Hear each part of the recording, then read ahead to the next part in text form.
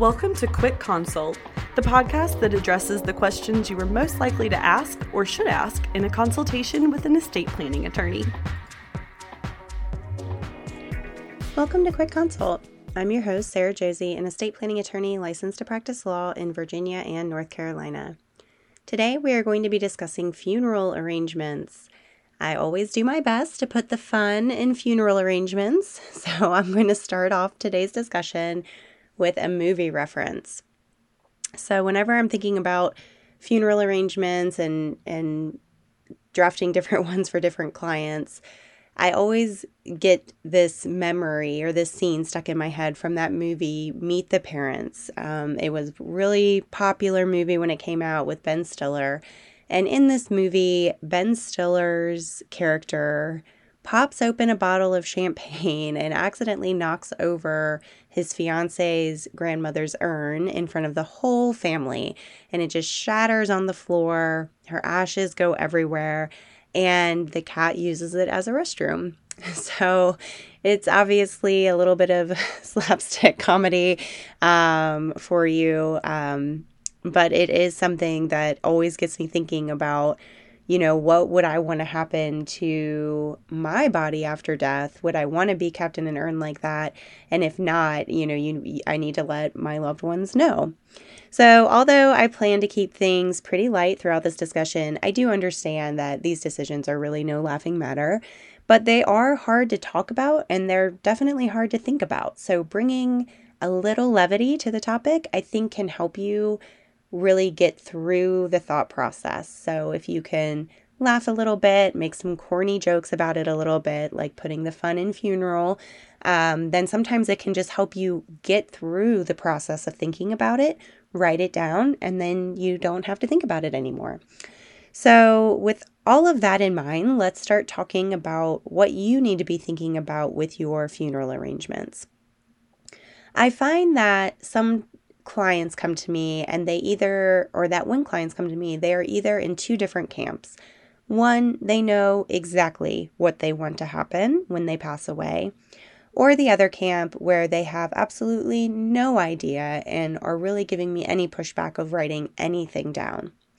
So I'm going to talk to you about the camp where people have a pretty good idea of what they want to happen, because maybe that will spark some ideas for you. So in this camp, I usually have military members. So these are individuals who are either currently serving or served in the past, and they have a very specific location that they would like to be buried. Usually this is Arlington National Cemetery. Sometimes it's Quantico. Wherever that is, they are very specific about the location that they want to be. They usually have specific requests for military honors at the actual service or at the actual funeral. So if you are a military member, including something like this within your instructions is a good idea so that the family knows that you do want to be remembered and honored in this way. Also within this camp is people who are very religious. Faith is a really important piece of their life. And they have very specific ideas about how they want to follow their faith in their funeral instructions. I see this a lot with my Muslim clients in particular. I also see this with Christian clients, including Catholic clients having an intention at Mass, for example, Jewish clients. So if the faith is something that's a pillar of your life and something that you really want to be honored, be sure that those instructions are written down. And if you have a faith that has very specific requirements that need to be followed, some faiths say no cremation, no embalming, no marker at the grave, be buried in a certain direction, facing a certain direction, etc., then be sure that either those details are included within the instructions or the literature is provided in another very easily accessible form. So if your church, mosque, whatever, has a website that we can point your family to that has those funeral instructions on there, we can use that. Or we can go ahead and just have them specifically written down. So when your family comes to pick up your estate planning binder, They just have the one place that they're going. They have the funeral instructions right there. They pull them out. They know exactly what it is that you want, and they can follow through with those religious instructions, immediately. Another group is those who want to have their bodies donated to science. So each state should have a state anatomical program. I know, for example, Virginia definitely has one, North Carolina has one, where you can say, I want my whole body donated to science. And the state will pay for coming to get your body and returning your cremated remains back to your family. However, keep in mind that these anatomical programs typically do not accept every person or every body that is offered to the program. They have restrictions in place. Is this person too obese? Did this person have this certain disease? We're not going to accept them because of those reasons. So make sure that you read through your specific state's program, whose body are they going to accept, and then have a plan in place if they don't accept the body, right? If they don't accept it, then you do want to be buried, or if they don't accept it, then you want cremation. And just make sure that's written down after your instructions for a donation to that specific program. Another group is people who want eco-friendly burials. So these are individuals who maybe want to be most likely cremated or buried in a casket that is a eco casket, so something that's going to very quickly dissolve away so that their body can naturally decompose. And there's different places that these individuals can be buried in a way that's not harmful to the environment, or you can be buried in a tree forest. You can become a certain type of tree. You can have a place where there's a small headstone for you, and it's a beautiful piece of land with walking paths for your family to enjoy if they want to come visit.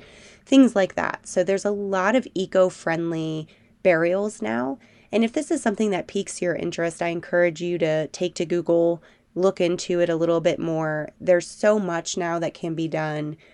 It's good for you to do a little bit of your own research here. I don't typically say that for clients to do their own research, but when it comes to the funeral and how personal that is to you, I think it's a good idea for you to look into something like that and see what feels like it's best for you and what you would want to happen with your remains. So if hearing these specific camps didn't really fit with you, you're not military, you're not very religious, you don't want to donate to science, eco-friendly is not really your thing, what I would say to you is, at a minimum, have a sentence about, I want to be buried, period. I want to be cremated, period. This decision is really the biggest one that has to be made, and it has to be made fairly quickly after someone passes away. So even if your funeral instructions are just that one line, it's better than nothing, and it gives your family an idea of what your wishes are. And to go one step further, you might want to put something in there about whether or not you want a viewing. Do you want a celebration? How do you want your family to mourn you or celebrate you after you pass away? When it comes to cremation versus burial, just some things to think about here. Cremation is likely the cheaper option, and it's going to be more eco-friendly.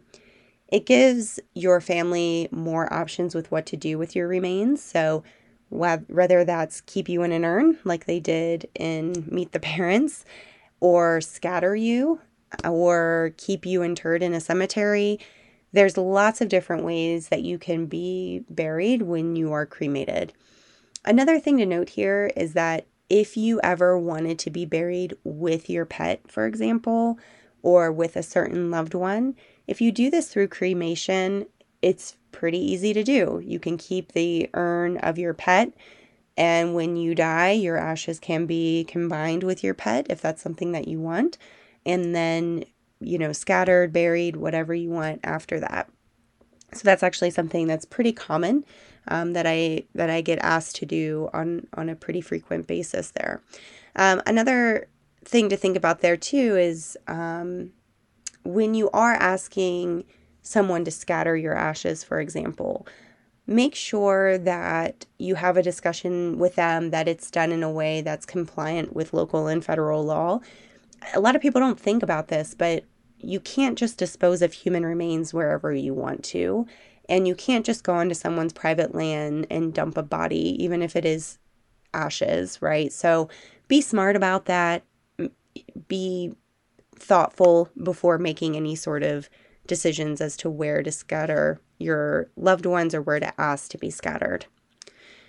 If you want to be buried and not cremated, this is the more traditional route, and it is typically more involved. So what I mean by that is your loved ones, your estate, they're going to have to pay for the casket.